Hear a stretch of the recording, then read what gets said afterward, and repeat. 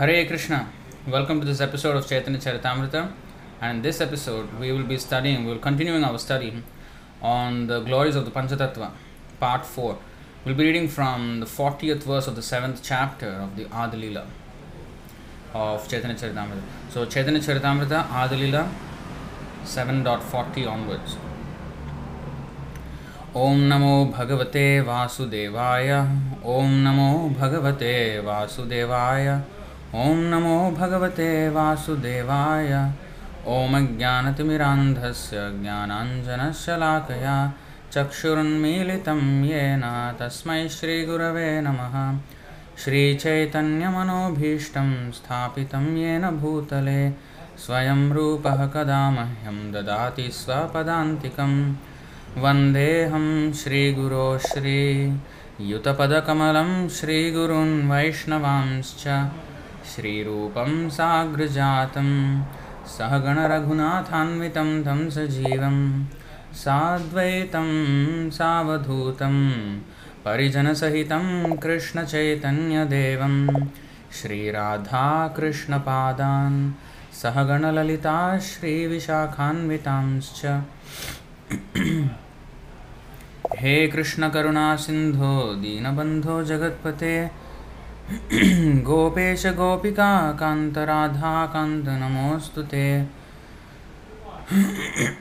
Tapta Kanchana Gaurangi Radhe Vrindavaneshwari Vrishabhanu Sute Devi Pranamami Haripriye Vancha Kalpatarubhyascha Kripa Sindhubhya Evacha Patitanam Pavanebhyo Vaishnavebhyo Namo Namaha Namo Om Vishnupadaya Krishna Presthaya Bhutale Srimate Bhakti Vedanta Swaminiti Namine Namaste Saraswate Deve Gauravani Pracharine Nirvishesha Sunyavadi Paschatya Deshatarine Jai Shri Krishna Chaitanya Prabhu Nityananda Shri Advaita Gadadhara Shri Vasadi Gaura Bhakta Vrinda Hare Krishna Krishna Krishna Hare Hare Hare Rama Rama Rama Hare Hare. So welcome to this episode of Chaitanya Charitamrita. So we will just recap the verse that is under discussion in the 7th chapter. This is actually the 14th verse of the Adilila. Remember? So the first 8 chapters, in fact, are based on the first 14 important, or first 17, first 14, actually first 17, first 17 important verses. Of course, the 14 are the important, and then the 15, 16, 17 are the Sambandhadideva, Abhidheyadideva, and Prayojanadideva Pranati Mantra. So anyway, the first 14 verses are very, very important, explaining the Panchatattva in great detail, and they have been expanded upon in these chapters. So this is the 14th verse. Panchatattvatmakam Krishnam Bhaktarupa Swarupakam Bhaktavataram Bhaktakhyam Namami Bhakta Shaktikam. So the Panchatattva are described here, each of them. I offer my obeisances unto the Supreme Lord Krishna, who is non-different from his features as a devotee, devotional incarnation, devotional manifestation, pure devotee, and devotional energy. Now, all this may sound the same, but actually they are different personalities. Each of them is a different personality. Krishna is Chaitanya Mahaprabhu as a devotee. Devotional manifestation. Bhaktarupa devotee. Swarupakam, expansion of a devotee. That is Nityananda Prabhu. Bhaktavataram, that is Advaita Prabhu, incarnation of a devotee. Bhakta Akhyam, that is a devotee which is Srivas Thakur. And Bhakta Shaktikam, the energy of the Supreme Personality of Godhead, who supplies energy to the devotee. This is the internal potency, who is Radharani. that is Gadadhar Pandit. So we will continue from where we left off. We're actually supposed to start from 7.40, but I'm just going to take you to 38 so that we just recap a little bit what we were discussing in the previous session. So we were discussing this very important topic of the inventions that Sri Chaitanya Mahaprabhu has come up with in order to attract all the souls that were running away from him. And the trick that he employed was to take sannyas, so that even those who are blasphemers will have to bow down to him and thus receive his mercy. So in that way he took sannyas and benedicted them. Now here in the 738 it is said, Sri Chaitanya Mahaprabhu appeared in order to Sri Chaitanya Mahaprabhu appeared in order to deliver all the fallen souls. Therefore, he devised many methods to liberate them from the clutches of Maya. So there are many methods. One of them is, of course, the most prominent one is the sannyas, which he took especially to capture those souls running away from him. But even otherwise, he started this Sankirtan movement, the Hare Krishna Mahamantra for the general mass of people, and philosophical discussions with those who are scholarly, and distribution of prasadam to the general mass of people again. And also through his devotees he instructed the rest of the devotees like us how to advance in Krishna consciousness. For example, Chota Haridas, he chastised him for a mistake of looking at a woman as a sannyasi. So he devised many of these plans to liberate us from the clutches of Maya. He has been so lenient upon us and strict upon his own devotees to show us the path. So anyway, like this he has devised many methods. And he devised means his devotees, his representatives, the Acharya, they also devise. So each Acharya may devise a particular means to attract the conditioned souls. But as we have discussed in last week's session, and also the Tattvadarshan, the last Tattvadarshan show on Instagram Live, we have also discussed this point about inventions in preaching. And such inventions cannot be inventions of philosophy. They can be inventions of how to get the people attracted to Krishna consciousness, but not diluting the philosophy. So our Acharya, he knows how to do these things. But if we dilute the philosophy, that's no more our movement. That's what Shankaracharya did, and that also we have studied in that Tattvadarshan episode and also the last week's episode. Okay?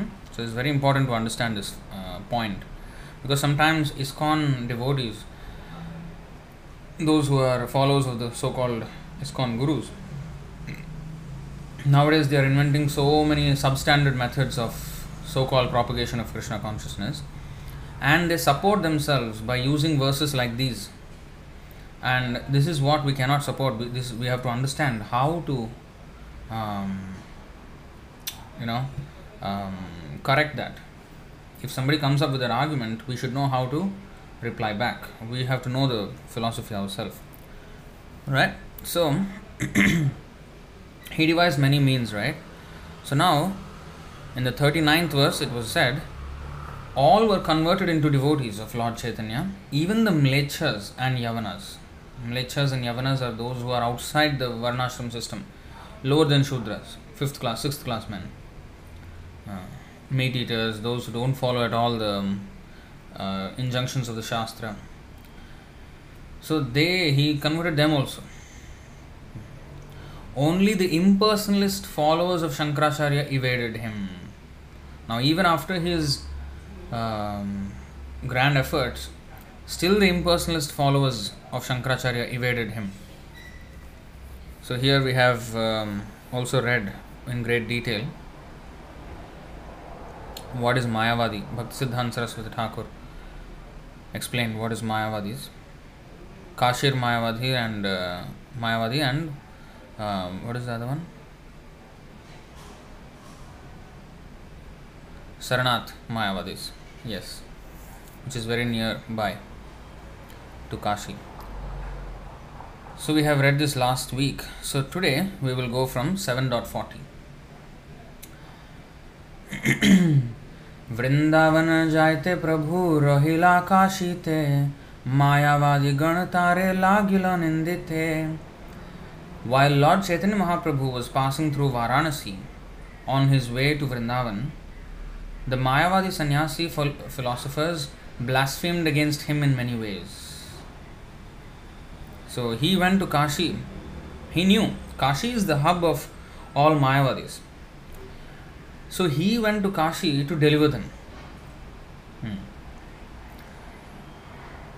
So purport: while preaching Krishna consciousness with full vigor, Sri Chaitanya Mahaprabhu faced many Mayavadi philosophers. Similarly, we are also facing opposing swamis, yogis, impersonalists, scientists, philosophers and other mental speculators, and by the grace of Lord Krishna we successfully defeat all of them without difficulty. This is again another very important verse. A follower of Sri Chaitanya Mahaprabhu, Gaudiya Vaishnava, he has to be in this mood, that he has to be ready to face all the opposing philosophies and philosophers and defeat them. This is not to just engage ourselves in useless argument. You see, there is a verse, today morning also Sundar Gopal Prabhu was showing this here. 11, 18, 30, and this is a very important verse for all Vaishnavas. वेदवाद रतो न स्यान्न पाषण्डेन हैतुकः शुष्कवाद विवादेन कंचित् पक्षं समाश्रयेत्. This is the code of conduct for devotees, this verse. Okay? It's like a summary of the code of conduct, especially what he should not do. Okay? A devotee should never engage in the fruitive rituals mentioned in the Karmakanda section of the Vedas. First thing, he cannot engage in fruitive rituals. Nor should he become atheistic, acting or speaking in opposition to Vedic injunctions. We cannot do that. Similarly, he should never speak like a mere logician or skeptic or take any side whatsoever in useless arguments. Now, logician means trying to understand this world by logic rather than from Shastra. Logic has to be applied, yes, but that has to be in conjunction with the Shastra. Because in Shastra also Krishna is explaining so much logic in Bhagavad Gita. Now, unless revealed by him, we cannot understand that logic. And of course, through his pure devotee, then we can enter into the understanding of that logic also. But if we just use or depend on our own brain to come up with the logic, then that's going to be defective. So we cannot speak like a mere logician or a skeptic or take any side whatsoever in useless arguments. Now, we cannot take side. Shushkavada vivadena. Shushkavada means useless topics. Now, Shushka also means dry actually. Dry. Now, what is this useless arguments? Based on the material, like this is better, that is better, this is worse, that is worse. Based on material things. That is useless. Because actually, in the ultimate sense, it's not a substantial argument. The whole material existence is not substantial. So what is the point? It's like arguing between dry stool and wet stool. Oh, the dry stool is better than the wet stool. What is the point? Both are stool. So that is a useless argument, Shushkavada. So such arguments one should not take part in. But there are useful arguments. What is that? What is a useful argument? Now, an argument by which the truth is established by separating it from the untruth. This is very important for a devotee. He has to understand both side by side, what is spiritual knowledge and what is material knowledge, and we have to be able to distinguish between the two. And one is actually the path of ignorance and one is knowledge. So we should know, and to do that, there has to be sometimes, because so many people are advocates of avidya or ignorance in the name of knowledge, maya apahrita jnana. See, sometimes these kind of people, we will go back. You see, in the purport, what Srila Prabhupada mentioned, similarly, we are also facing opposing swamis, yogis, impersonalists, scientists, philosophers, and other mental speculators. So these people are usually intelligent. They have intelligence, but completely misused. So they are classified as, here in the Bhagavad Gita, 7th chapter, Namam dushkritino mudha prapadyante naradhama mayaya apahrita jnana. Mayaya apahrita jnana means the knowledge of their knowledge is stolen by illusion. Their so-called intelligence is completely influenced by illusion. You see, whose knowledge is stolen by illusion. What does that mean? That means they may appear knowledgeable, but and also appear very intelligent in materialistic activities, but all their activities are based on avidya or ignorance of the real spiritual principles, which is actually knowledge. Real knowledge means we have to understand Atma Tattvam. If we don't understand that, then our life is a complete failure. It is explained in this verse 555 of Srimad Bhagavatam. Parabhavastavad jato yavanna jignasata atma tattvam yavat kriyastavadidam manovai karmatmakam yena sharira bandha. You see, yavanna jignasata atma tattvam.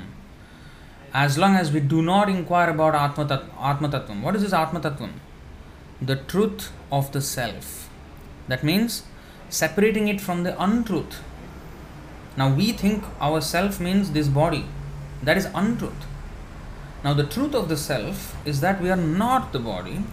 We have nothing to do with this. We have nothing to do with this material world. We are actually a spirit soul. And to separate this spirit from matter, that is a sign of knowledge. So, here in the Bhagavad Gita, we have 2nd chapter, 16th verse. Na sato vidyate bhavo, na bhavo vidyate satah, ubhayorapi drishtontas tvanayos tattvadarshibhih. Those who are seers of the truth have concluded that of the non-existent, the material body, there is no endurance, and of the eternal, the soul, there is no change. This they have concluded by studying the nature of both. This studying of the nature of spirit and matter should be there. But it has to be done under the guidance of Krishna, who is the master of both these energies. Not under the direction of so-called teachers who are under the influence of the material nature, or the materialistic teachers, in other words. We cannot learn from them about the material world. Today, one of the devotees in the morning Bhagavatam class, Vishwambar Prabhu actually brought out this point that some people say that this studying of nature of both the spiritual and material knowledge means one must have material education, one must have spiritual education, and both side by side we must have. That is not the meaning of this. We have to understand about the material nature and spiritual nature from the engineer of, or the source of both these natures, which is Krishna. He is the source of real knowledge of both these natures of material and spiritual. We cannot learn about material nature from the materialist. He is illusioned by the trick of Maya. Maya is playing so many tricks. In fact, illusion means what? We are under the illusion. Now, when we are under the illusion, we cannot be teachers. A teacher should be outside the illusion. Like if, suppose a magic trick, who can teach us a magic trick, who understands, who is not illusioned by the trick, who knows how to illusion others, but he himself is not illusioned by the trick. He knows how to trick. So he knows that it is not something out of the blue. He has a trick how to do it. So one who knows the reality and the illusion, he can teach about the magic trick. But a person who is already illusioned by the trick, how can he teach others? He may teach something, but that is not the trick. That's not the fact of the trick. So we need to understand the tricks of Maya from the person who is making those tricks. The real magician. We have to learn from him. The same thing is echoed in Ishopanishad. If I'm not wrong, 11th verse. Yes. Of Ishopanishad, you see, Vidyam cha vidyam cha yastad vedo bhayam saha avidyaya mrityum tirtva vidyaya mritam ashnute. Only one who can learn the process of nescience and that of transcendental side by side can transcend the influence of repeated birth and death and enjoy the full blessings of immortality. Now, in the morning also, Sundar Gopal Prabhu was mentioning very nicely that if I learn about the material nature from the materialist, I will be motivated to enjoy the material nature. Whereas, if I learn about material nature from the real trickster, Krishna, then we will get disgusted with material nature. We will be very much enthused towards spiritual nature, which is devotional service to Krishna, our real life. So that's the difference between learning from these two different teachers.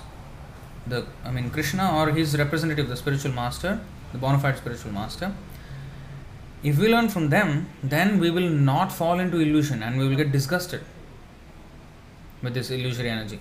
Whereas if we learn from the materialist, we will want to enjoy the material energy. There is a very big difference. See? So, these philosophers that are mentioned in this purport, they are Mayaya Apahrata Jnana, those whose knowledge has been stolen by illusion. And why should we engage in arguments with them or defeat their arguments? In fact, that is a great service. Why? Because these so-called intelligent people become usually the leaders of society, either by political leadership, or nowadays there are many ways to become a leader. With social media, you can become an influencer. So these influencers, they influence many others. Yadyad acharati shreshthas tatta devetaro janaha sayat pramanam kurute lokas tadanuvartate. So whatever the famous people do, the common man will follow. So the entire population is put into this ignorance if the leaders are speaking like that. So therefore, they must be defeated. Even if they don't accept it, the followers, at least some of them, like when Chaitanya Mahaprabhu debated with Sarvabhauma Bhattacharya, Prakashananda Saraswati, Keshav Kashmiri even, when he defeated them, they actually accepted defeat and they converted. Nowadays, they don't even accept defeat, even when after you defeat them. No shame. That means they're not interested in real knowledge. If one is interested in real knowledge, when somebody presents the real knowledge, and when the folly is exposed, he should, oh yeah, actually that makes sense. He has to have the humility to accept that. But nowadays, where is such quality? Where is it nurtured? No, they think they're fine. So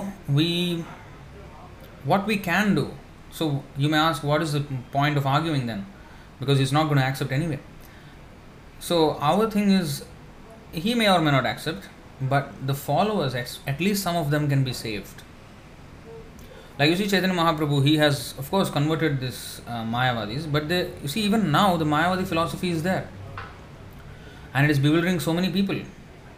And they don't accept our philosophy. But at least some of them will begin to accept. So to save them, we have to do this. And we have to present the truth. We have to fight for Krishna.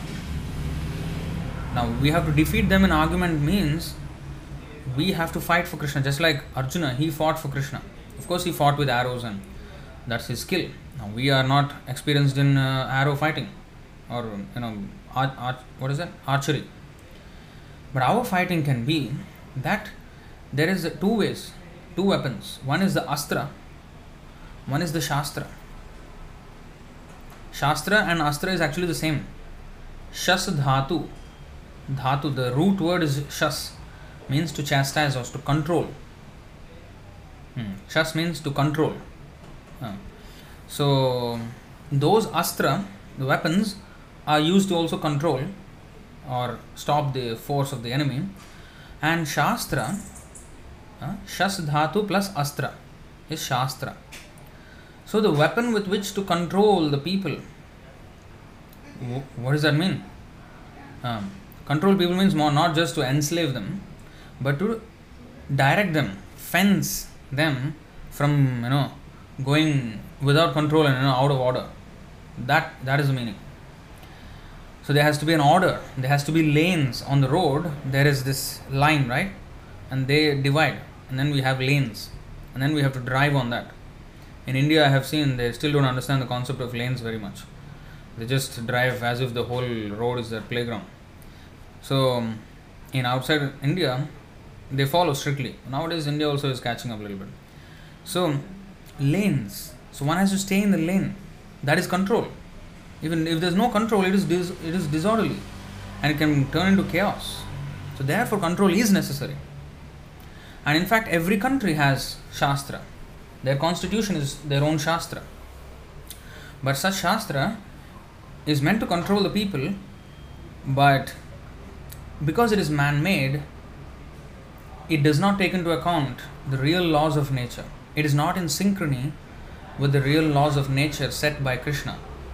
Therefore, what is defined as crime in a constitution may not be sin in the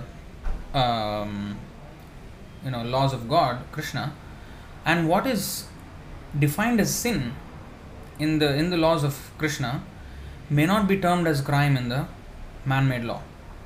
So that's why it's defective. But previously, in the Vedic age, kings used to rule their kingdoms according to Manu Samhita or Manu Smriti, which is actually the code of conduct or the constitution for entire mankind, which is based on this religious principles. It is actually one of the Dharma Shastras. So this Dharma Shastra, Manu Samhita, was and Yajnavalkya Samhita. These were the books that were the guiding principles, and of course they were based on ultimately the Bhagavad Purana and all this Vedic literature. Then it will be in synchrony. Like for example, if a man murders another man or a woman, he has to be killed, because life for a life. That is the law. If we kill, then we have to be killed. Otherwise, if he's not killed, if he's just given a sentence of like some years in the prison, that's not going to be the same, because under the laws of karma, he will have to be killed again. So in the next life, he will have to pay for that. Whereas by executing him under the law of the state, he is absolved of that sin of murder. And then next life, he will start afresh. There will be no untoward incidents because of that murder in the previous life, because it is already settled. The score is settled. So actually, it is an act of mercy on the criminal. But these are not understood. The laws of karma are not understood in the modern context, and therefore the laws that are laid down in the constitution are defective, man-made laws. So anyway, the Shastra, that Shastra weapon we can use and shoot the arrows at all these unscrupulous so-called leaders, misleaders of society, who take the forms of Swamis, yogis, impersonalists, scientists, philosophers, mental speculators. These are all different classes of philosophers who deviate mankind from the actual aim of life and give them facility to commit sinful activities. So this has to be condemned, this has to be exposed, and that is a very important service for a devotee. Okay, now we will go to the next verse.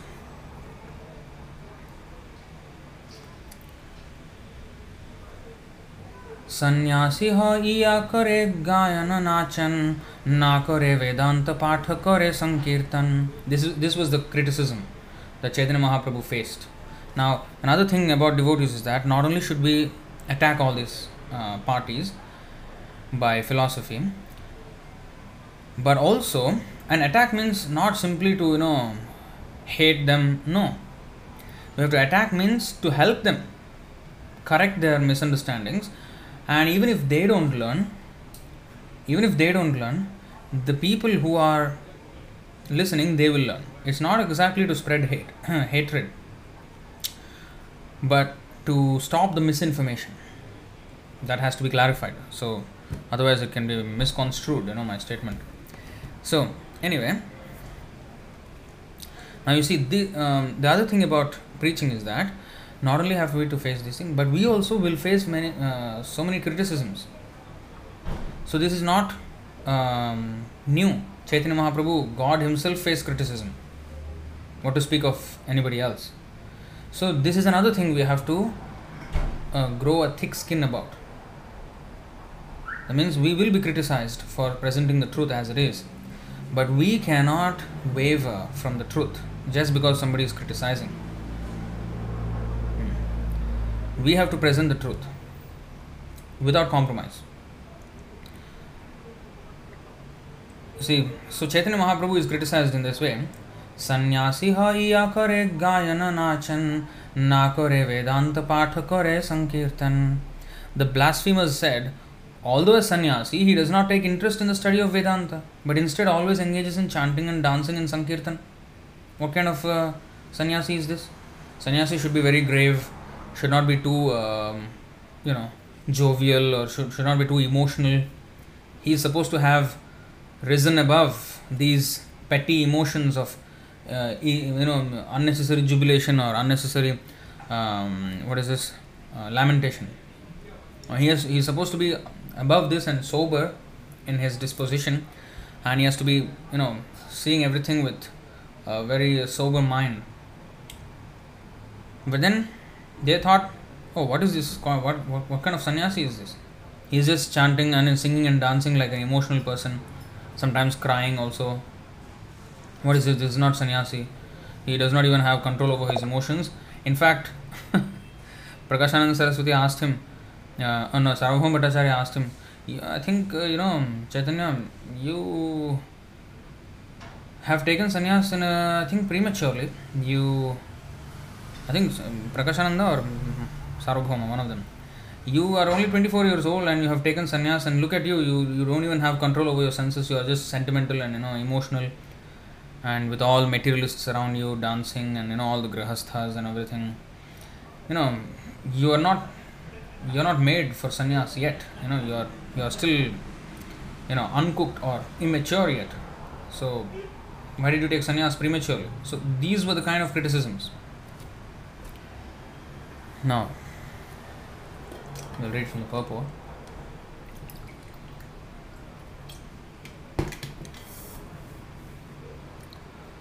Fortunately or unfortunately, we also meet such Mayavadis who criticize our method of chanting and accuse us of not being interested in study. They do not know that we have translated volumes and volumes of books into English, and that the students in our temples regularly study them in the morning, afternoon and evening. We have to actually do this. Every day we must study these literatures, morning, afternoon, evening. Not only distribute or not only do seva, but also study this literature.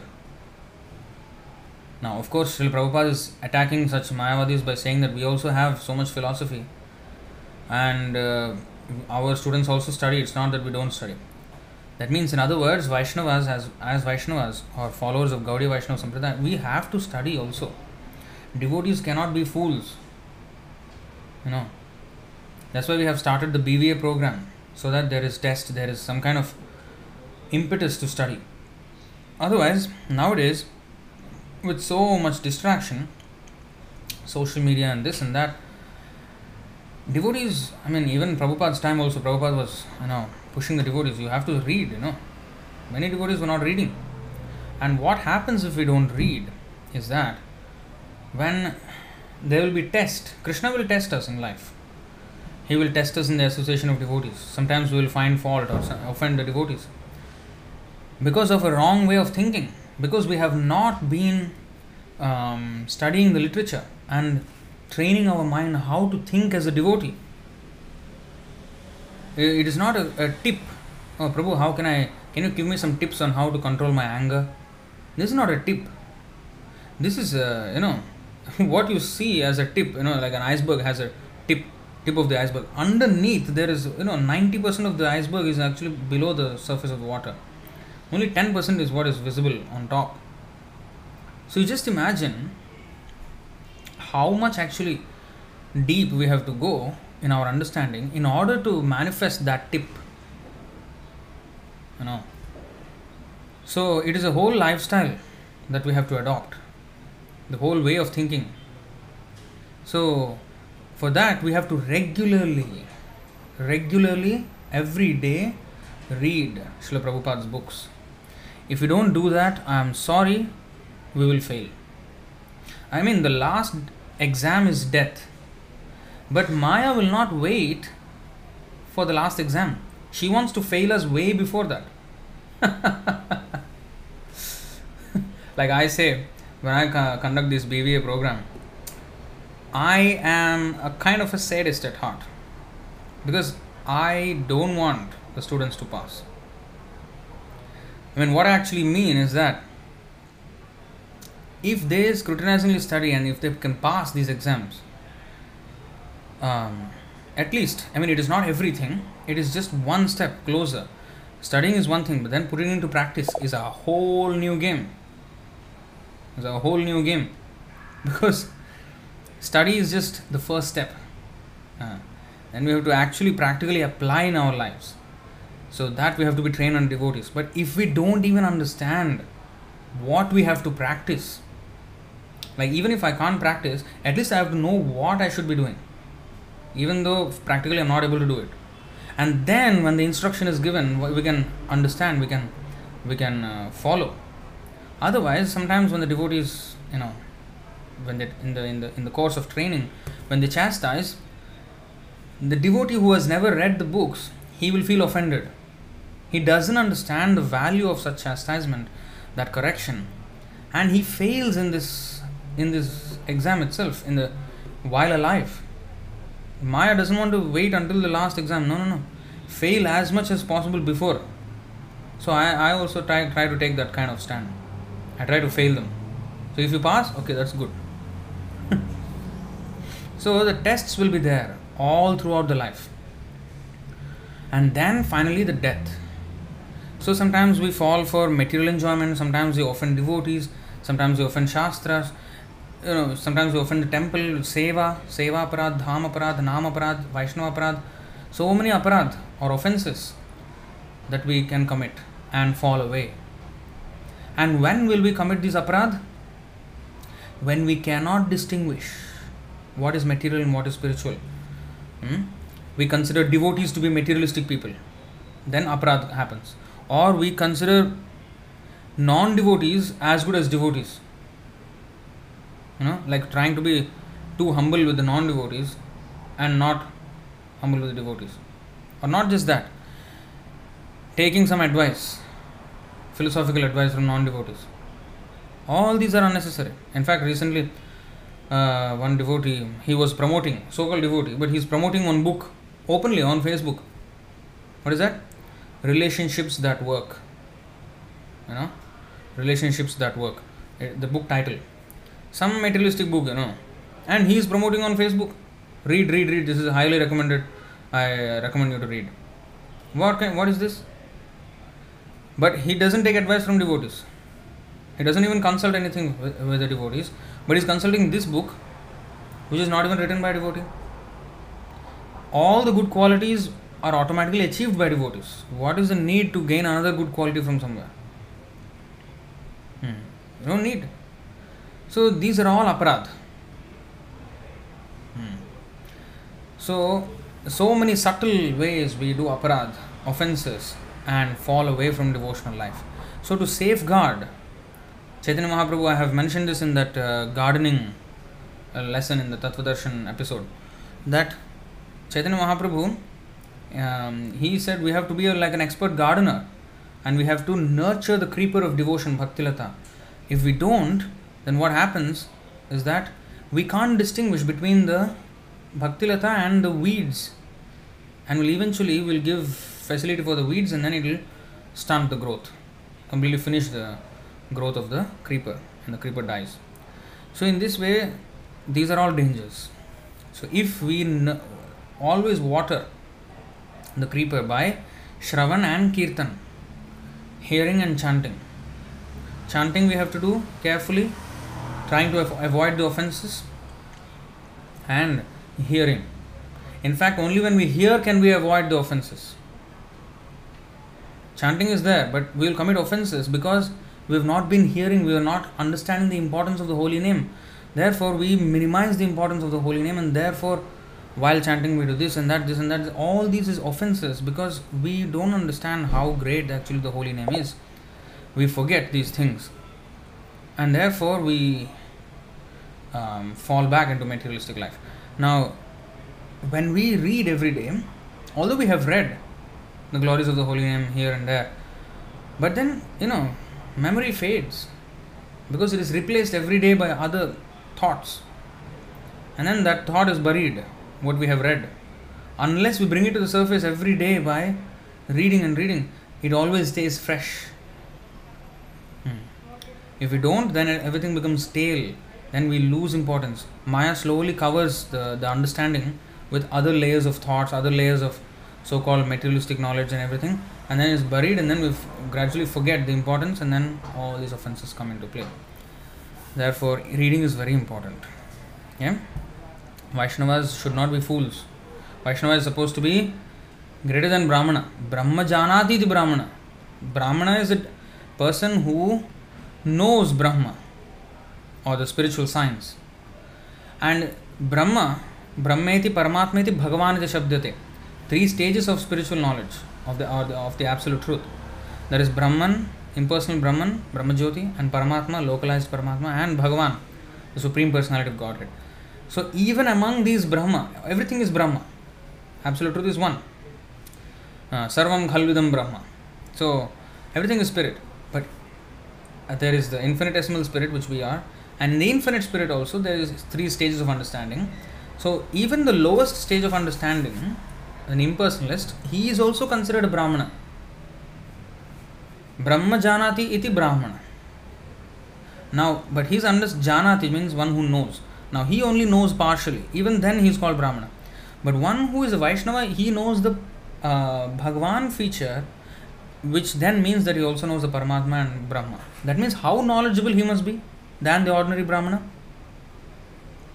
That is Vaishnava standard.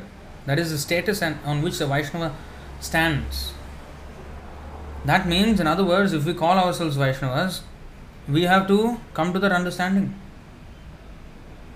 It is not simply a rubber stamp. Like Gandhi, he said, oh, these people are Harijans. You cannot discriminate against them. So just by putting a rubber stamp, they don't become Harijans. The whole mission is to make everybody Harijan. But that Harijan means by quality, not by rubber stamping. Although he is a rascal idiot, and then just rubber stamp him as a Harijan and then make him something great. This is called euphemism. Euphemism means giving a better name than what actually the reality is. The name must match the reality. Vaishnava means he has to be on the standard of Vaishnava actually. Not simply having the name of Vaishnava, but in quality he is not Vaishnava. What is the point? It's like calling somebody, there's a proverb Prabhupada used to mention, that the man, he had a blind son. He had a son who was blind. But then he named him out of affection as Kamal Lochana.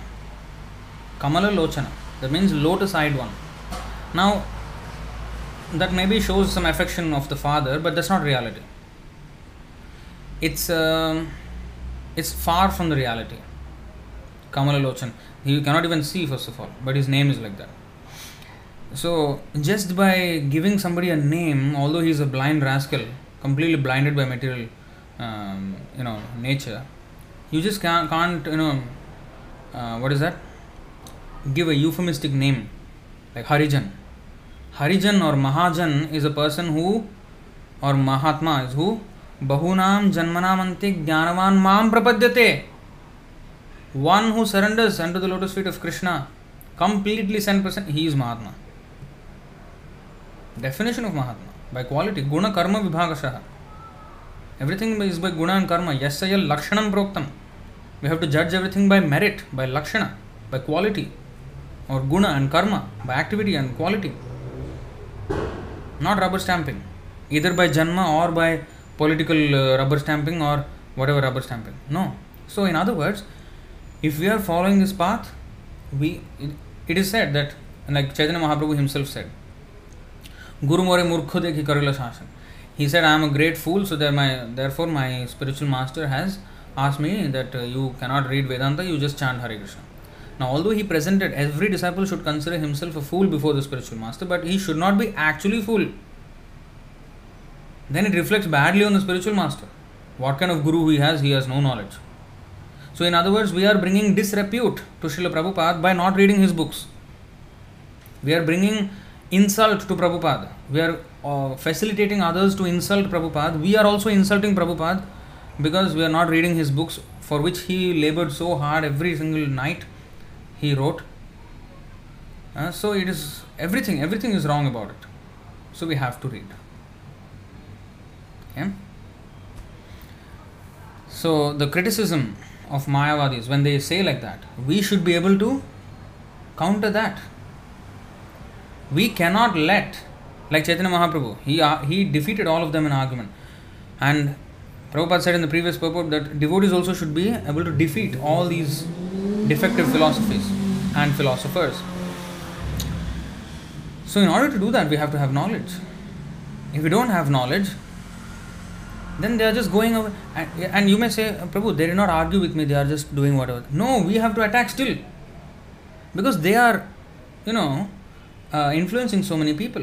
Even if they did not pick up an argument with us, we have to argue with them. We have to bring that point up and defeat that philosophy. Why?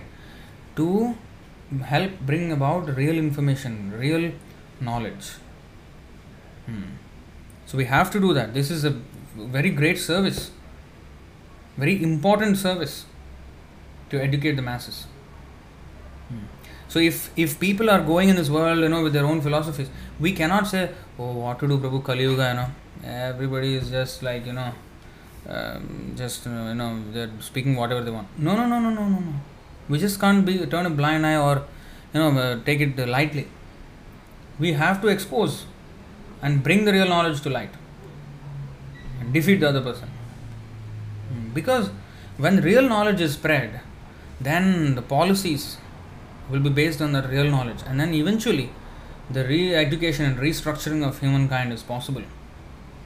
Vaishnavas have it. We have the knowledge. If we don't spread, it may take time for all people to accept, or many people to accept it, but unless there is a start in that direction and endeavor, it's never going to be fruitful. So we are duty bound to do this.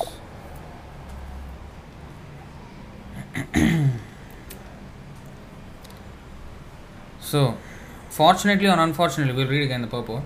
Fortunately or unfortunately, we also meet such Mayavadis who criticize our method of chanting and accuse us of not being interested in study. They do not know that we have translated volumes and volumes of books into English, and that the students in our temples regularly study them in the morning, afternoon and evening. We are writing and printing books, and our students study them and distribute them all over the world. No Mayavadi school can present as many books as we have. You see?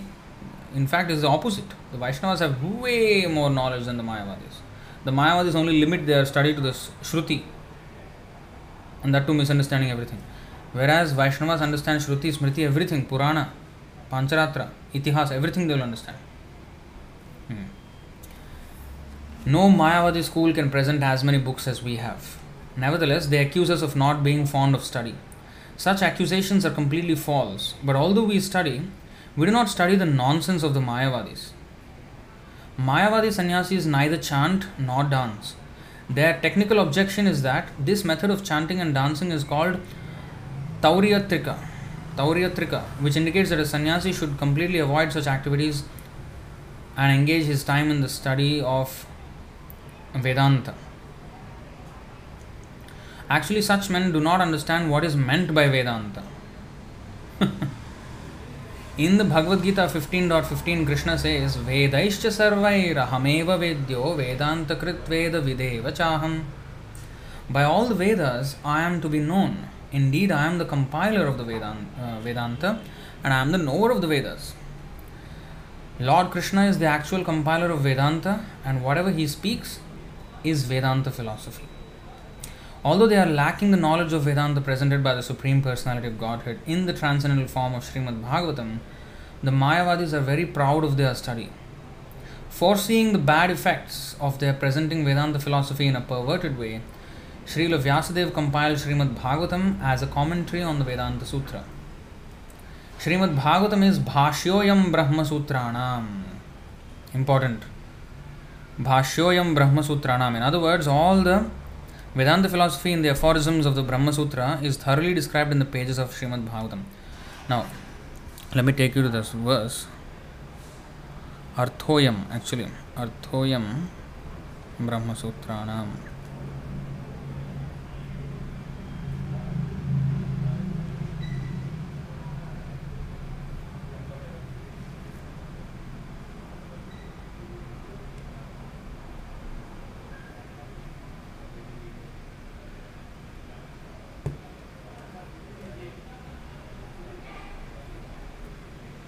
Now you see here, not this, Madhya 25.143 and 144.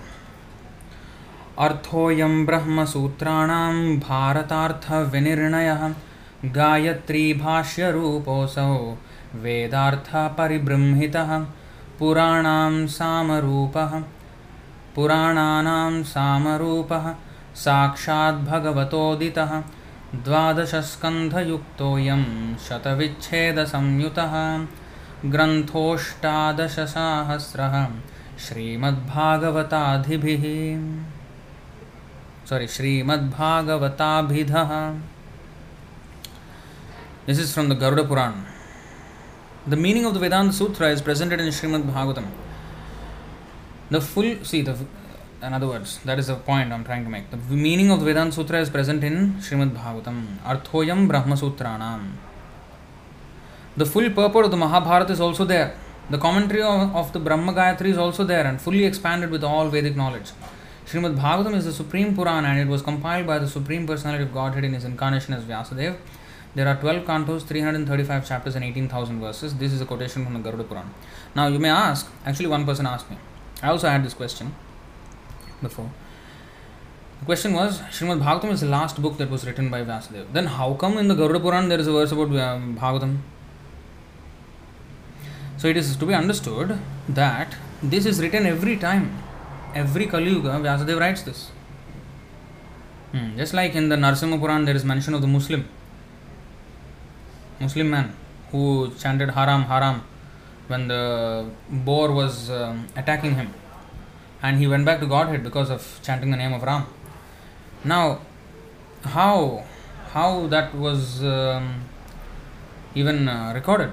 How come there is a mention of a Muslim man in the Narasimha Puran, which is very old, way before the Islam even came into existence? That means every Kali Yuga these things happen.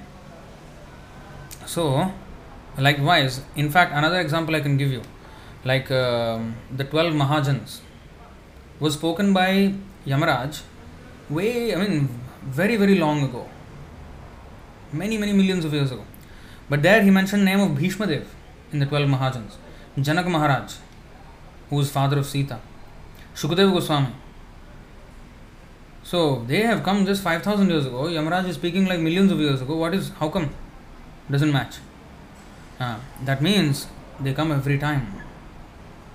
In fact, in the Chaitanya Charitamrita, Krishnadas Kaviraj Goswami says that this Chaitanya Charitamrita which I have written, the life of Chaitanya Mahaprabhu, this is just a drop in the ocean of pastimes of Chaitanya Mahaprabhu. In the future, Vyasadeva will come and write in great detail about the pastimes of Chaitanya Mahaprabhu. When that will happen?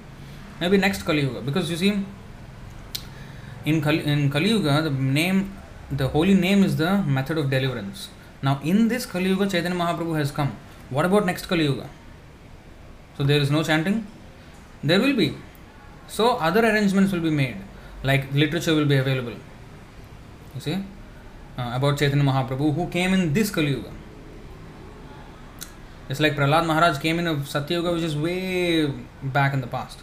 And now we are reading about him. So likewise, Chaitanya Mahaprabhu's pastimes also will be narrated in the future. So that's why we cannot have a very limited view of these things. These extend upon millions and millions of years. So we have to understand that way. So anyway, Bhagavatam is the natural commentary on the Vedanta Sutra. Whereas Shankaracharya came up with Shariraka Bhashya, his own commentary on the Vedanta Sutra. But we have already Srimad Bhagavatam, the natural commentary by Vedavyas.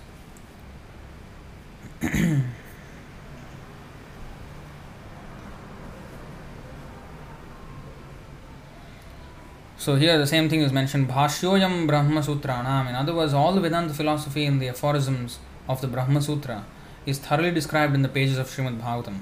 Thus, the factual propounder of Vedanta philosophy is a Krishna conscious person who always engages in reading and understanding the Bhagavad Gita and Srimad Bhagavatam. Those who read Bhagavad Gita and Bhagavatam, they are actually students of Vedanta. Veda Anta means the end of knowledge, the end of the quest for knowledge. So that is actually Krishna.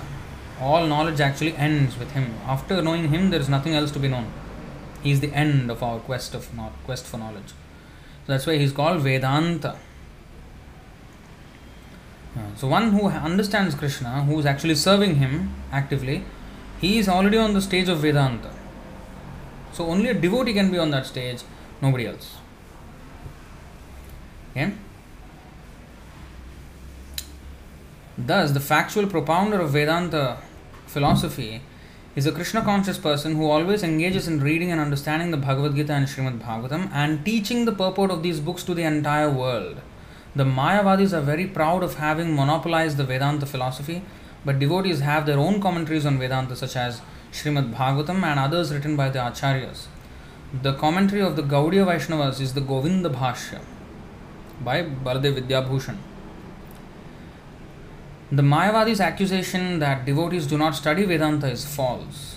The Mayavadis do not know that chanting, dancing and preaching the principles of Srimad Bhagavatam, called Bhagavata Dharma, are the same as studying Vedanta. Since they think that reading Vedanta philosophy is the only function of a sannyasi, and they did not find Chaitanya Mahaprabhu engaged in such direct study, they criticized the Lord. Shripad Shankaracharya has given special stress to the study of Vedanta philosophy. Vedanta Vakyeshu Sada Ramantah Kaupinavantah Khalubhagyavantah.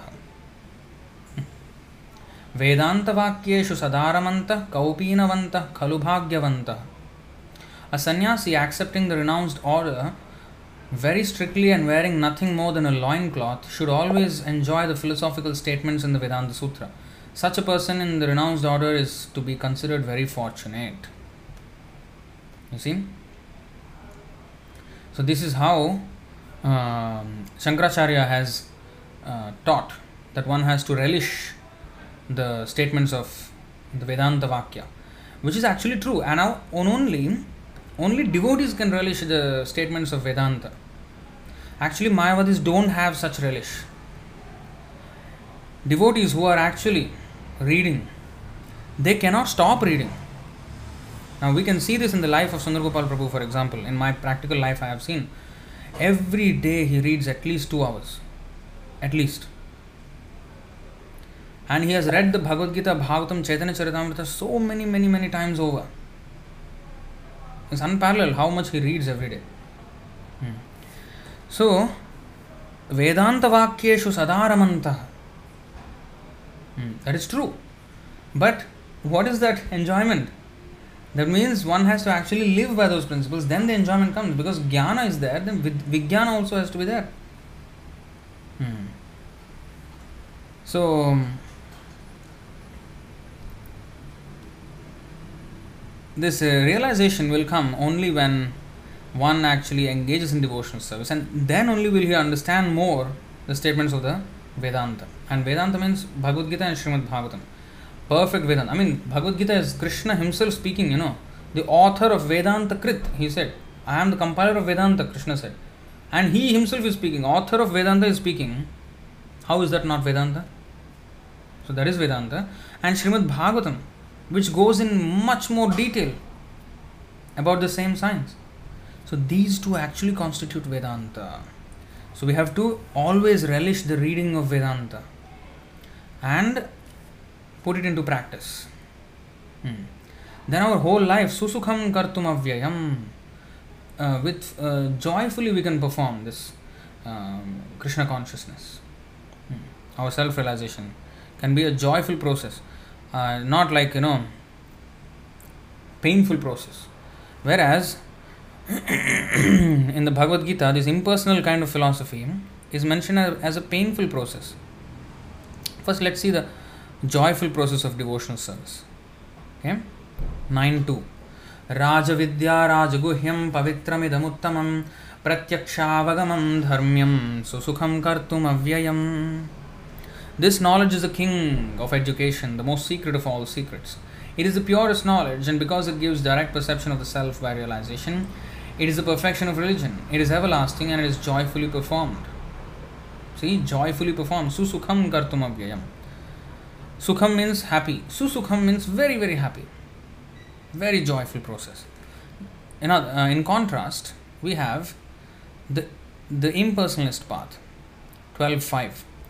Klesho adhikatarastesham avyakta sakta chetasam avyakta hi gatir dukkham dehavadbhir avapyate. For those whose minds are attached to the unmanifested, impersonal feature of the Supreme, advancement is very troublesome. How can we then be established in Vedanta Vakyeshu Sadaramantaha? Ramanta means always relishing. How can we relish if the whole path is troublesome? So actually what he said is true. We have to be relishing these statements and not relishing the materialistic statements of fools. But that is only possible for devotees. Kaupinamanta, what is that? Kaupinavanta Khalubhagyavanta, fortunate person, who is wearing just a loincloth. That means minimizing all kinds of material luxuries and everything. Just very simple life. And of course, sannyasis, they actually used to follow like that, only kaupin, loincloth. But for us, at least, we have to wear, that's why we have these saffron colored cloth. So, that means we just have to completely stay away from all kinds of material attractions and luxuries, and because that's not going to be a joyful process. It's actually a very painful process, even running after wealth and all that opulence. That's another nityartidena vittena. Let's go there. We will see that verse and come back here. 11.3.19. You will see here. Nityartidena vittena durlabhena atma mrityuna grihapatyapta pashubhi kapriti sadhita ischalaihi. Just now we have seen impersonalism is a difficult path. Now, what to speak of material life? This is the thing. Wealth is a perpetual source of distress. It is most difficult to acquire and is virtual death for the soul. What satisfaction does one actually gain from his wealth? Similarly, how can one gain ultimate or permanent happiness from one's so-called home, children, relatives and domestic animals, which are all maintained by one's hard-earned money? So it's actually a very painful process, this materialistic life. But you see the Shad Goswamis, 6 Goswamis. Tyaktva turnamashesha mandalapatim shrenim sada tuchhavat bhutva dina ganeshakao karunaya kaupina kantha shritao. They have worn just loincloths. They were great, government officers in big posts they had materially. They gave up everything. And then what they did? They just accepted loincloth. They became mendicants. Why? Bhutva dina ganeshakao karunaya. To show mercy to the fallen people of this world. They have taken up missionary activities to help everyone. So, these words of Shankaracharya can only be done by devotees. Vedanta vakyeshu sadaramanta kaupinamanta khalu bhagyavanta. We will go back. 12.5. So it is very difficult, this impersonalistic path. Now I will show you another verse. Srimad Bhagavatam, Canto 10. This is spoken by Brahma. 10.14.4 of Srimad Bhagavatam. Shreyasritim bhaktim udasyate vibho klishyanti. Klishyanti, what is that? Struggle. Klishyanti ye kevala bodha labdhaye tesham asau kleshalaye vashishyate nanyadyatha sthula tushavaghatinam. My dear Lord, devotional service unto you is the best path for self-realization. If someone gives up that path and engages in the cultivation of speculative knowledge, he will simply undergo a troublesome process and will not achieve his desired result. As a person who beats an empty husk of wheat cannot get grain, one who simply speculates cannot achieve self-realization. His only gain is trouble. So these people, they study Vedanta with full of speculation, without taking the direct meaning of the Vedas. Mukhya vritti and abhidha vritti, or gauna vritti. That means, mukhya vritti means the real meaning, direct meaning, directly evident meaning. And abhidha vritti means to concoct some meaning which is not actually intended by the author. That is dangerous. So that is speculation. Such people, even if they read Vedas full, it will be a waste of time. His only gain is what? Trouble. Kleshothe katarastesham. Another verse is also there. Srimad Bhagavatam 11:18. Shabda brahmani nishnato na nishnayat pare yadi shramastasya shramafalo hi adhenum ivarakshataha.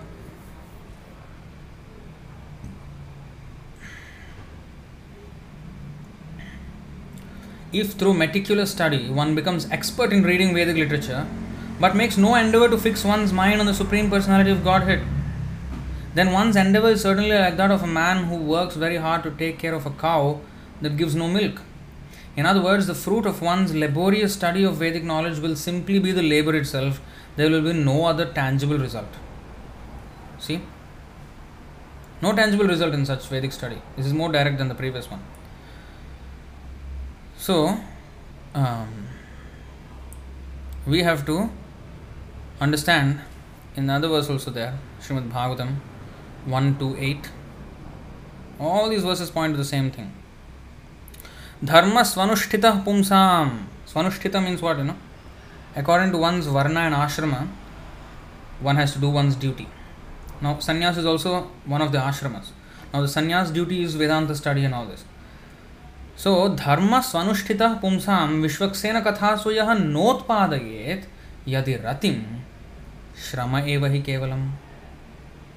The occupational activities a man performs according to his own position.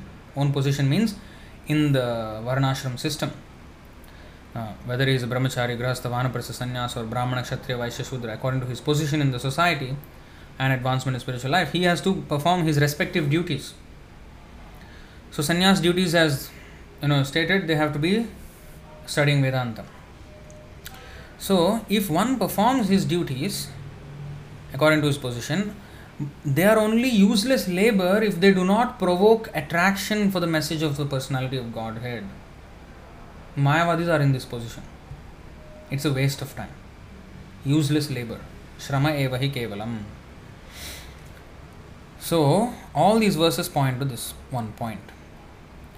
That a sannyasi accepting the renounced order very strictly and wearing nothing more than a loincloth should always enjoy the philosophical statements in the Vedanta Sutra. Such a person in the renounced order is to be considered very fortunate. The Mayavadis in Varanasi blasphemed Lord Chaitanya because his behavior did not follow these principles. But actually, he was always Vedanta Vakyeshu Sadaramantah. He was always enjoying the Vedanta Vakyeshu. And what is the highest Vakya of Vedanta? Hare Krishna, Krishna Krishna, Hare Hare, Hare Rama, Rama Rama, Hare Hare, Iti Shodashakam Namnam, Kali Kalmashanashanam, Nata Parataropaya, Sarva Vedeshu Drishyate. Sarva Vedeshu Drishyate. What is that? Iti Shodashakam Namnam, Kali Kalmashanashanam, Nata Parataropaya. Nata means there is no other higher statement in the Vedas. Vedanta Vakya. Vakya means statements, sentences. So there is no other Vakya which is greater than this Hare Krishna Mahamantra. So actually he was following the principle of sannyas, but they could not understand it. Because they did not understand the glory of the holy name. And therefore they think that he is not following the principle. He was definitely following. In fact, he was the one who is really enjoying, so much so that he is singing and dancing. They are just, with grave faces, almost sad. They are studying the Vedanta, but they are not receiving any real enjoyment from that. They have some minuscule enjoyment, but that is nothing compared to the ocean of enjoyment of devotional service, and that is explained by Rupa Goswami, right? Srimad Bhagavatam 7:37 purport.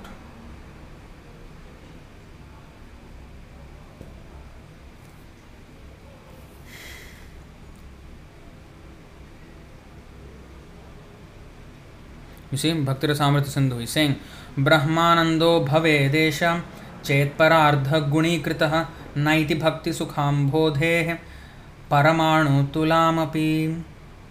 If Brahmananda, that means impersonal happiness, the bliss of merging in the Brahman effulgence, were multiplied 100 trillion times, okay, it would still not equal even an atomic fragment of the ocean of transcendental bliss felt in devotional service. Just incomparable. Moksha Laghuta Krit. One of the aspects of devotional service is Kleshagni Subhada Moksha Laghuta Krit Sandrananda Visheshatma Sri Krishna Akarshini Chasa. I think 1795, right? Chaitanya Charitamrita, Madhya Leela, 1795.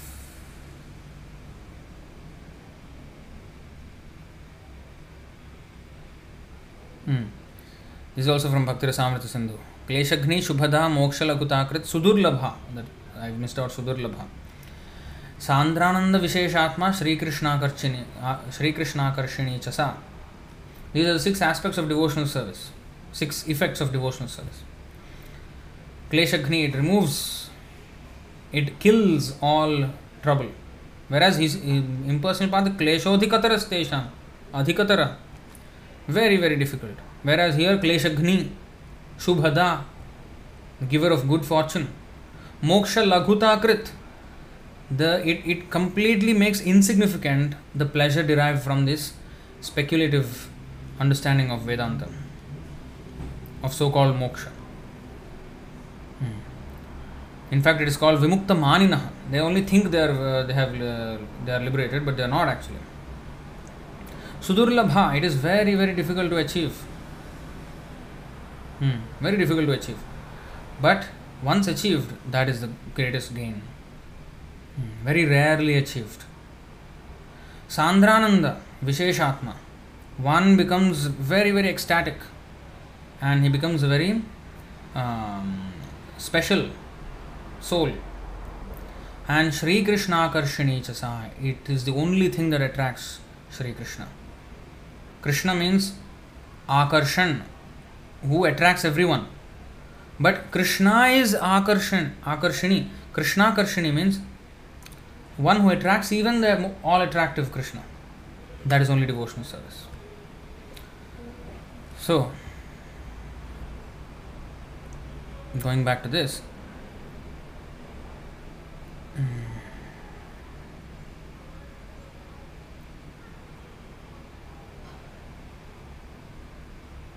the Mayavadis in Varanasi blasphemed Lord Chaitanya because his behavior did not follow these principles. Lord Chaitanya, however, bestowed his mercy upon these Mayavadi sannyasis and delivered them by means of his Vedanta discourses. Vedanta discourses with Prakashananda Saraswati and Sarvabhauma Bhattacharya. His knowledge was so powerful that Prakashananda Saraswati, who had 60,000 disciples, Sarvabhauma Bhattacharya, who had unlimited disciples. Sarvabhauma means the entire earth was conquered by him. Nobody was there on earth who could match him in philosophical debate or argument or discussion. He was so vastly scholarly. Chaitanya Mahaprabhu defeated him. Prakashananda Saraswati was defeated. Now, just by defeating them, the followers automatically followed suit. So he did not just defeat two people, he defeated many thousands of people, millions of people, just by defeating these two people. This is the method one should apply, even devotees of Chaitanya Mahaprabhu. They have to defeat these so-called influences so that many thousands can be helped. Not just it is a matter of defeating that one person. No, it is a matter of helping thousands. So you see how Chaitanya Mahaprabhu dealt with this whole issue. So we have to accept such similar. For that we have to first of all have knowledge. No? If we don't read every day, how are we going to get anything? We should not just jump into arguments. No. First, spend time fully reading Prabhupada's books and assimilating the knowledge, trying to understand it very nicely. And then, yes, in order to present Chaitanya Mahaprabhu's philosophy, then we can actually properly present. And not only that, we have to follow. We just can't read and then present. Purity is the force, Prabhupada said. With purity, the statements will have force. It will penetrate the heart. It will strike the sincere souls. So we have to have the purity of conduct. And that means the whole spiritual program, especially of the morning program.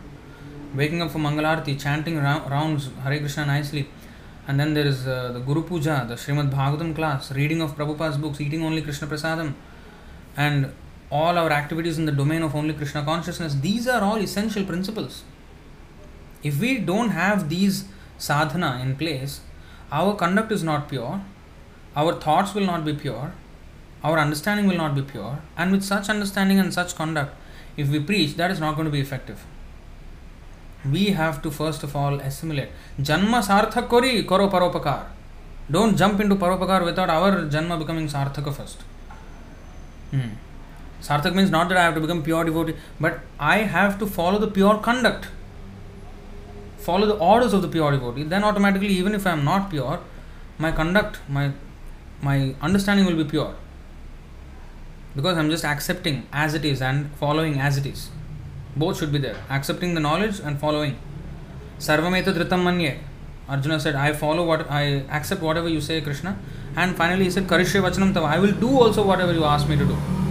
Not just I will follow. I accept what you say, but I don't follow what you say. Ask me to do. No, that means we are not accepting in full.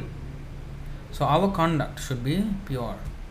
And then yes, we can take on all these things by the mercy of the Srila Prabhupada and the Acharyas. We can take on any number of these nonsense philosophies. We don't have to even study their philosophy. Just by listening to that, we will catch what is the problem. But one has to be expert in the study of real philosophy first. Then one can notice these faults, these fault lines of the philosophy, and then work on that crack and then break it apart. Then educate the masses with real philosophy. Wow, we have only covered already 1.5 hours. We'll just try to finish this episode of the Mayavadis. Okay. मूर्ख सन्यासी निज धर्म नाही जाने. Oh, जने. Okay. मूर्ख सन्यासी निज धर्म नाही जने, भावुक हिया फेरे भावुके रसने. मूर्ख सन्यासी, they call him मूर्ख सन्यासी, foolish, illiterate सन्यासी. मूर्ख सन्यासी निज धर्म नाही जने, भावुक हिया फेरे भावुके रसने. This Chaitanya Mahaprabhu is an illiterate sannyasi and therefore does not know his real function. Guided only by his sentiments, he wanders about in the company of other sentimentalists. Purport. Foolish Mayavadis, not knowing that the Krishna consciousness movement is based on a solid philosophy of transcendental science, superficially conclude that those who dance and chant do not have philosophical knowledge. Those who are Krishna conscious actually have full knowledge of the essence of Vedanta philosophy, for they study the real commentary on the Vedanta philosophy, Srimad Bhagavatam, and follow the actual words of the Supreme Personality of Godhead as found in Bhagavad Gita as it is. After understanding the Bhagavad philosophy or Bhagavad Dharma, they become fully spiritually conscious or Krishna conscious, and therefore their chanting and dancing is not material but is on the spiritual platform.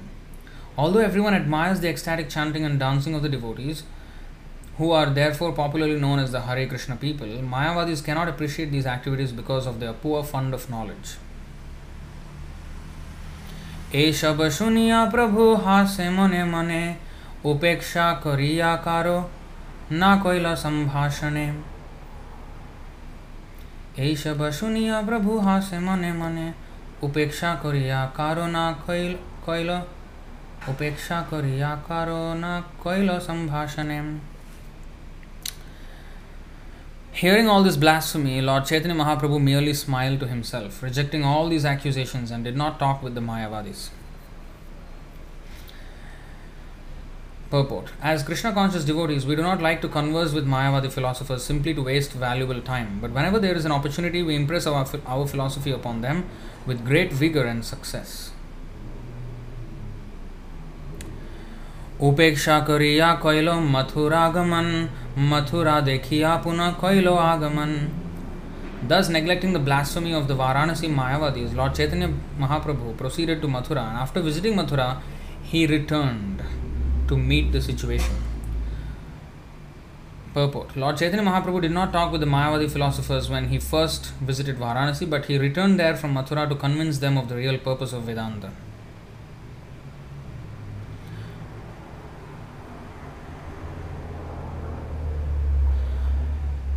Kashi ते लेखक शूद्र श्री चंद्रशेखर, तार घरे रहिला प्रभु स्वतंत्र ईश्वर.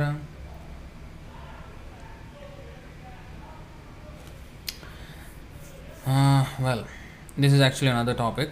We will actually go into this in the next episode. Alright. Actually, these are only the synopsis of the activities. These activities of the meeting of Chaitanya Mahaprabhu and Prakashananda Saraswati, these were fully expanded. Even the talks, what is the subject matter of their talks, and everything is mentioned in great detail in the Madhya Lila. These are only just mentions of those events. Okay, so we'll stop it here at 44. And we'll continue in the next episode. I'll take any questions if there are.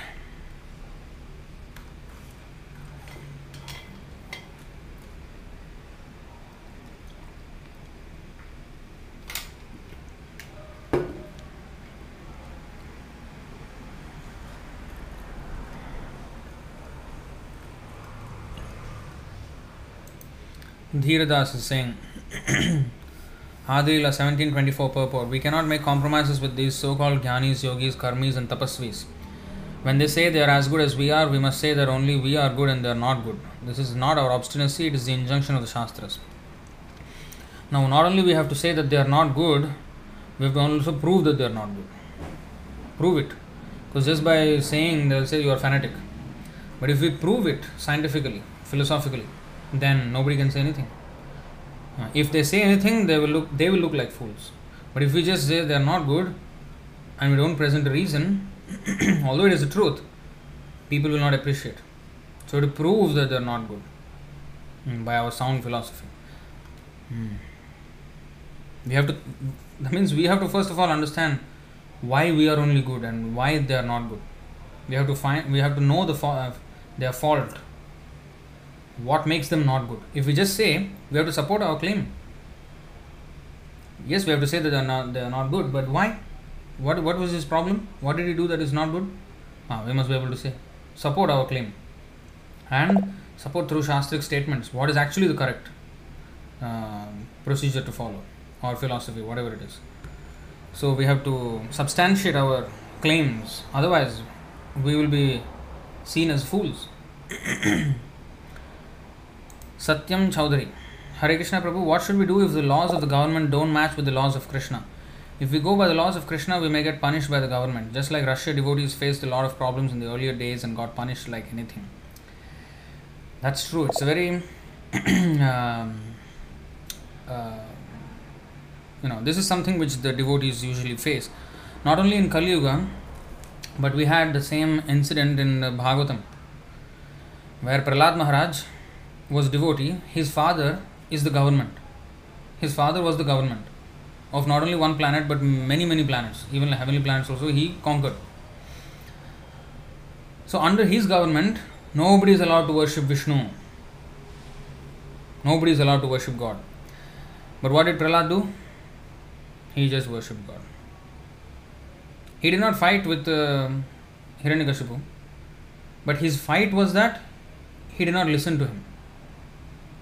Not because he did not want to listen. No. It's just because it is not the truth. It is not that he wanted to show that he is a greater person. No. He just had none of those desires. So how did he conduct himself? He just knew the truth that one has to be a devotee of Krishna, and he always chanted Krishna's name. No matter what were the rulings, he just continued his chanting. And in fact, whenever he got opportunity, he preached. He was put in a school so that he will learn some diplomacy and all these politics. But then he went to the school. When the school teachers went away for something, he gathered the fellow students and preached to them Krishna consciousness. Even though the government and the school, everything was atheistic, he preached. So like that, we have to find whatever opportunities we have to preach. In the beginning, it may not be looking like very significant. Like for example, Hiranyakashipu had the entire demigods, earthly planets, the subterranean planets, everything under his control. And Prahlad Maharaj was only preaching in one of the schools of his kingdom, and that too to a few fellow students. So apparently it did not look like very much. But eventually such efforts by the devotees, Krishna takes notice. Narasimhadev came, ousted Hiranyakashipu, and Prahlad Maharaj is glorified all over the three worlds. So, and his Bhagavad Dharma is studied even today. Today we are reading his Bhagavad Dharma, that his philosophy. So this is the fame of the devotee. This is how Krishna arranges. See, a devotee is always wanting to serve Krishna. And when he takes up the service of Krishna, Krishna takes up the service of the devotee so that that service can be expanded like anything. Just like Arjuna. Arjuna said, Karishya Vachanam Tava. Yes, I will fight according to your order. Now Krishna became Arjuna's servant so that he can fight to the best of his ability. He can perfect his service of fighting for Krishna. So much so that he became successful, and whatever danger that came towards him also was nullified. So when we take up Krishna's service, even though it may look insignificant in the beginning, whoever we can, Yare Dekha Tare Kaha Krishna Upadesh, whomever you see, meet, talk about Krishna. Simple thing to do. Now you may say, well, that is not very, only 1-2 people are meeting and then 3 people, 4 people. How much difference it's going to make? No, that's not the point. If we do that as a regular function, then Krishna will support. And his support, when his support comes, nobody can match. Nobody can match. What is his support? Just by his being on our side, it is support. Jayastu Panduputranam Yesham Pakshe Janardana. It is said the success of the Pandavas in the Kurukshetra battle was that Krishna was on their side. Now you may say Krishna did not support them, he did not even fight. He's just sitting there doing nothing. Even that is enough. See, Krishna does not have to physically fight. Just by his will, everything is taking place. Come on. So we have to be on his side. That's all. We have to speak. So that should be our conduct. So if government laws do not match the Shastric laws, what can we do? So we can preach the real laws and save the people. So government will have one standard, but our standard is much higher. Much higher. So if we follow the Krishna conscious standards, automatically we will be following the government standards because they are way lower. Like murder, for example. If you murder, then you will be punished by the law. But a devotee does not even want to kill a bird or animal or anything, whereas that is not considered a big sin in the constitution of today's countries, Kali Yuga's countries. But our Vaishnava standard is so much more higher. Of course, he will not want to harm any human being. What to speak of human being, he will not want to harm any animal also, bird also, insect also. So he already is following the much higher standards. This is easy. So, but we have to bring people to the real standard, because the state may not punish, Krishna will punish. Yamaraj is there. His state will work. He has constitution. That constitution we cannot escape. So we have to advise people how to follow this Bhagavad Dharma. Automatically all the lower things will be done. That's why we cannot rely on the state, on the government to follow our religious principles. We have to have a much higher bar, much higher standards of conduct. Previously the government used to uphold such conduct, such high standard of conduct. Now no. But what to do? We have to do it. We have to take the initiative and preach to the other people what is the real standard and what are the real standards of Krishna. Then once they're educated, they're like, all of you are devotees, you are following this conduct because you know the importance of it. So we have to just make everybody know the importance of Krishna consciousness. Then they will be willing to follow our standards of conduct. Srila Prabhupada went there, he did not preach the standards of conduct. He just preached about Krishna consciousness. He chanted, he gave Krishna Prasadam, he preached nice philosophy. Then people got attracted by this. And once they were attracted, they understood the value of it. Then they wanted to automatically follow it. And follow means now the rules all come in. And now the standard of conduct is maintained at that level. So that's what we have to do. That is how our program is to be. Our preaching methods should be implemented.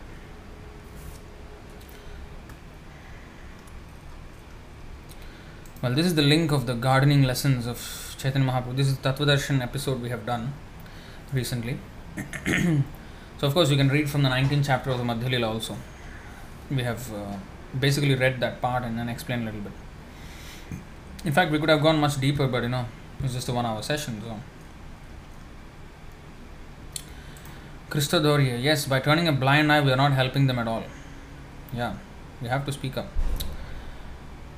Dhiradas, Lord Krishna and Chaitanya Mahaprabhu come once in every one day of Brahma.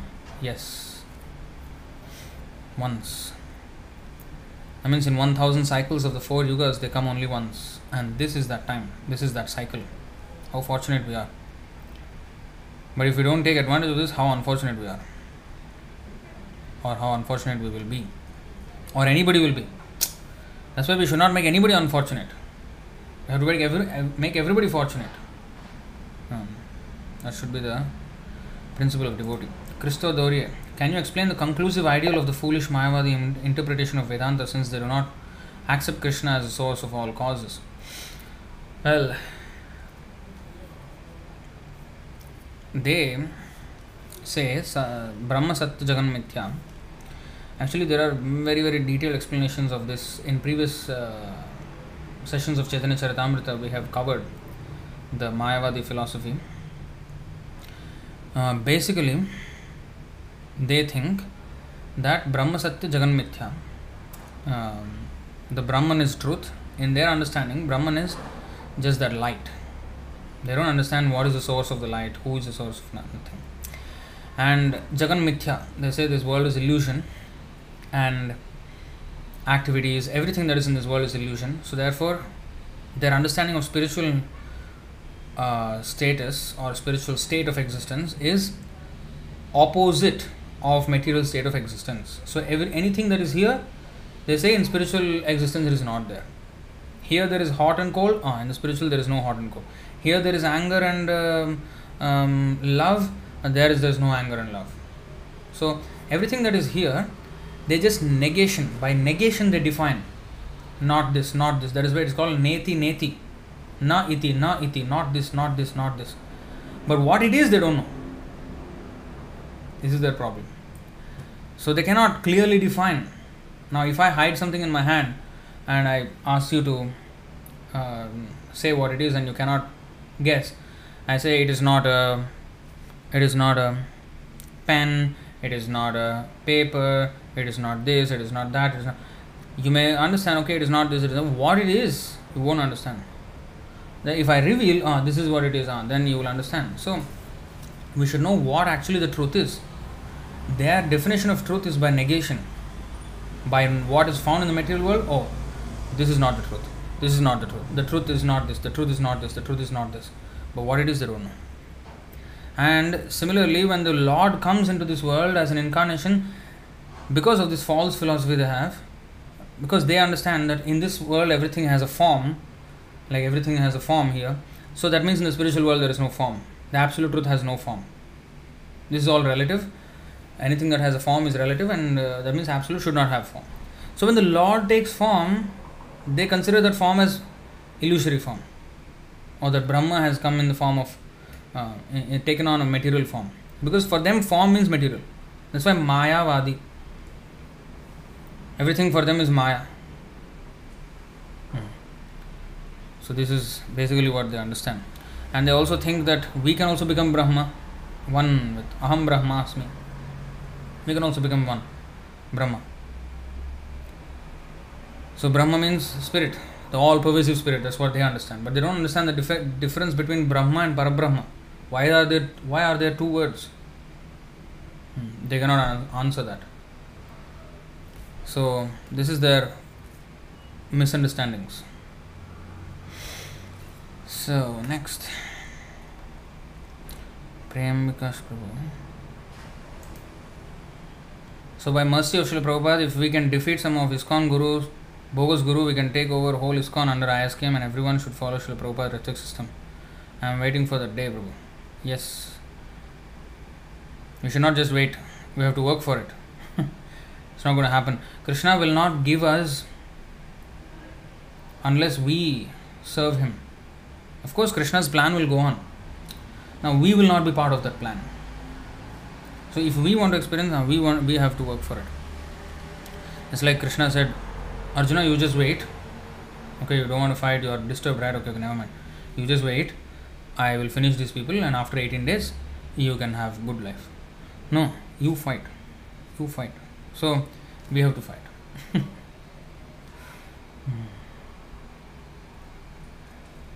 Then Krishna becomes our servant. Krishna will not become our servant when we wait. Of course, I know what you mean, you are also preaching. But for those who don't understand this, they think waiting means, we'll wait and then let Krishna is taking care of everything.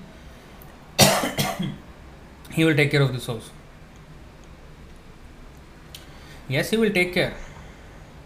Through his devotees, he will take care. But do we want to be one of those? An instrument in Krishna's plan? That is what matters. If we are instruments in Krishna's plan, then it is our benefit. But if we did not serve him in that mission, then it is not our benefit. Not to our benefit.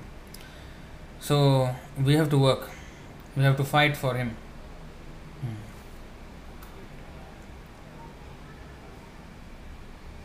Raj Panchal. Hare Krishna Prabhu, is there verse which says Srimad Bhagavatam is the commentary of the Vedanta Sutras? I showed you, no? You did not see? Maybe you asked this before I showed, is it?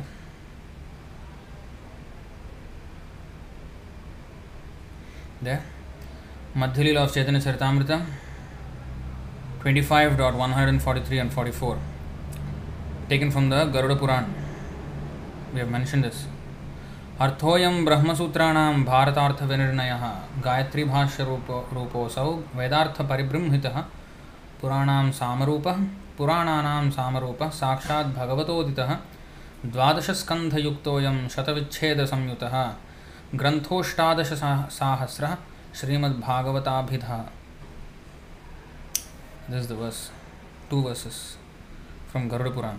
Arthoyam Brahmasutranam. This is the verse.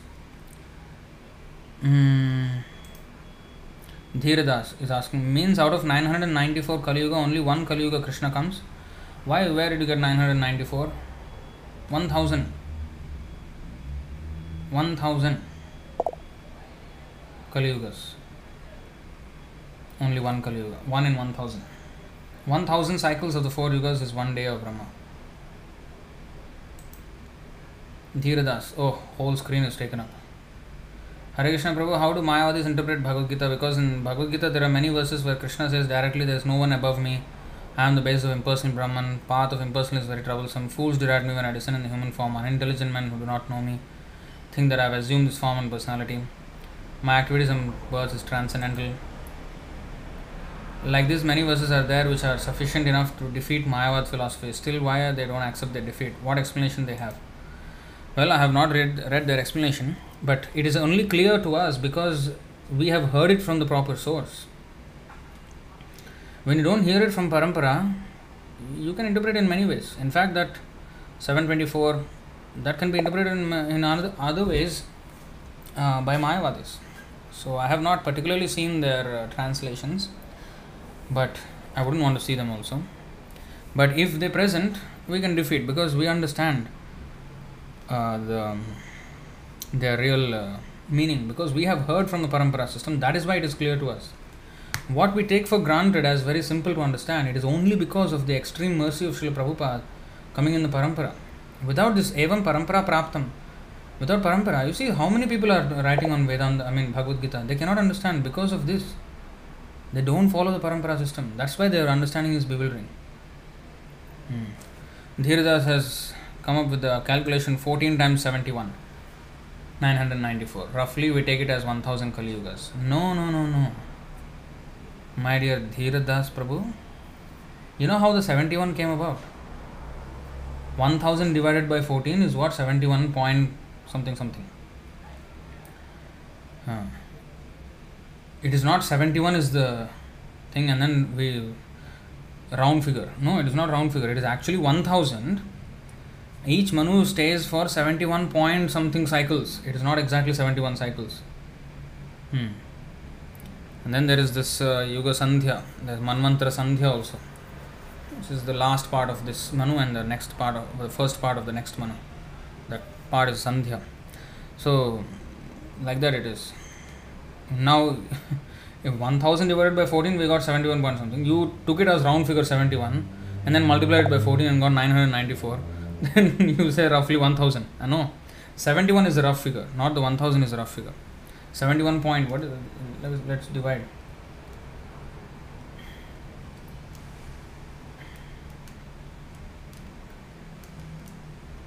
(1000) divided by 14, 71.42857142868571 like that. So that is how the number. 71 is the round figure.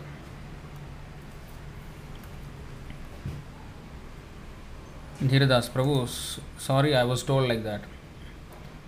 Yeah. See, we can understand from this Bhagavad Gita 8:17.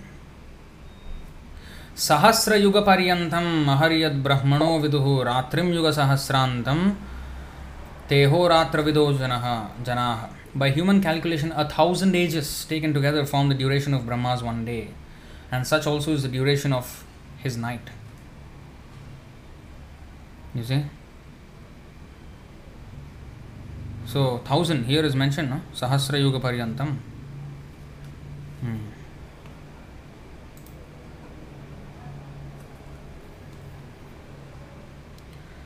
Soundari Balasubramaniam. Why in Bhagavad Gita chapter 4.7 Srijamyaham word is mentioned?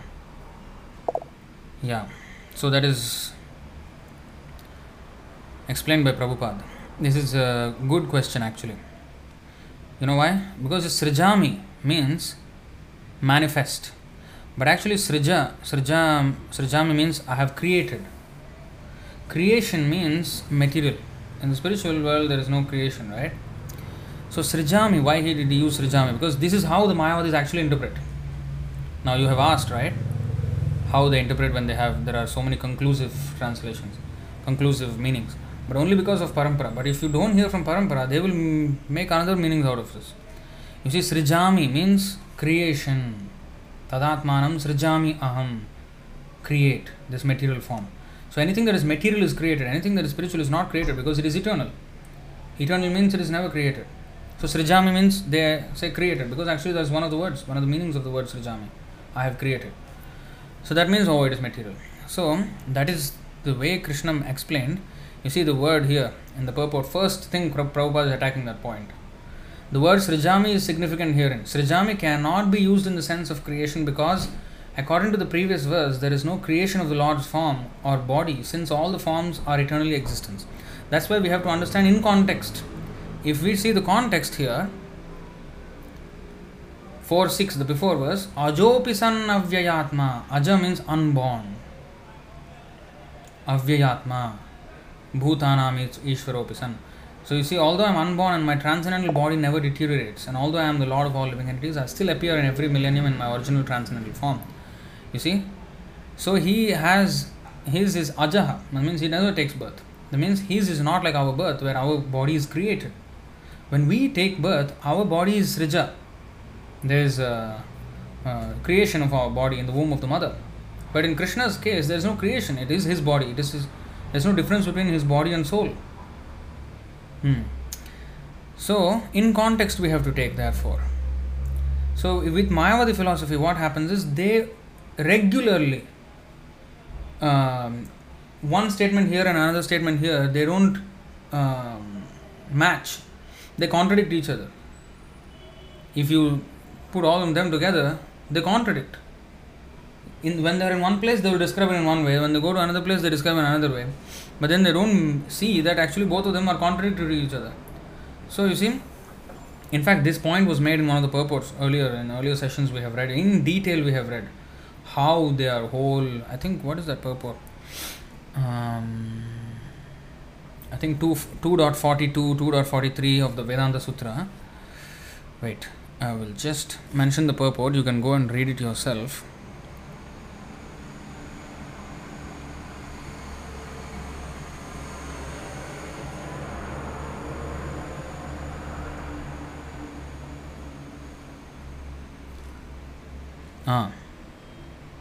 Is this the one? Yes, you see this? Chaitanya Charitamrita Adi Leela, chapter 5, text 41. Okay, you go and read this. Take a note. Adi Leela 5.41. You go and read the purport. How the Vedanta Sutra is thoroughly defeated by, I think, Jiva Goswami. Yeah, Jiva Goswami actually defeats this, and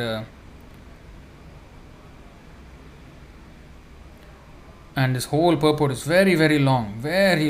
We have gone through this in great detail in previous one of the sessions, 5.41, and you can watch that session also, and you can read this verse. Then you will understand how their philosophy is so defective. Okay? All right. That's it. So, thank you very much for your participation, and we will see you again in our next episode of, I think, Bhagavad Gita or Tattva-darshan. Alright, thank you very much. Hare Krishna. Srila Prabhupada ki jai, Chaitanya Mahaprabhu ki jai, Panchatattva ki jai, Krishnadas Kaviraj Goswami ki jai, Ananta Kodi Vaishnava Vrinda ki jai, Nitai Gaur Premanande, Hari Hari Bol, Hare Krishna.